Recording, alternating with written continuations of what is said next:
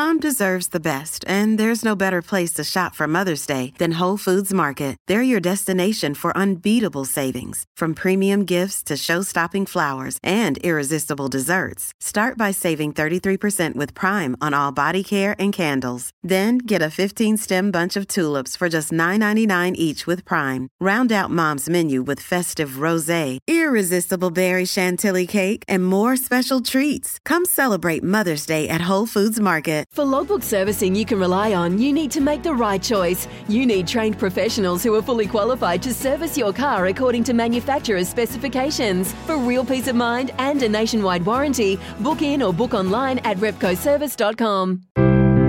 Sport is our religion, and here is Smithy's sermon. Well, the Manly Sea Eagles jersey scandal could be a test case going forward for the world of sponsorship and awareness, or it could just be a big fat storm in a teacup. Over the years, many examples of teams covering up logos have been seen, or not, as is your preference.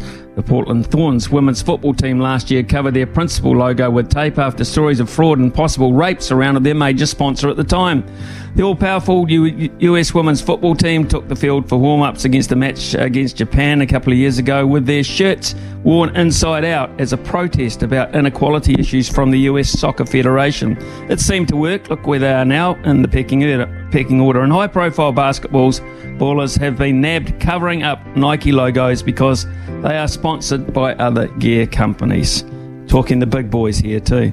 Well, remember playing for teams sponsored by breweries alongside players who didn't drink, or those sponsored by tobacco companies with those who couldn't abide smoking. No great rigmarole, no tape over the logos. Just happy to take the sponsorship and the prize money as well. There are so many moral issues creeping in. To take the knee or not is a classic one of personal choice. The majority do for reasons known only to themselves, and that is fine. I wonder how many do because there's a whole lot less fuss than if you don't. Truth is, it takes individuals to make a team, and individuals will have differing beliefs, some religious, some moral. Seems a bit odd in this case when a group won't wear a jersey for social issues but will happily wear the same one that supports gambling. Hardly popular, you would imagine, in some religions or cultural societies.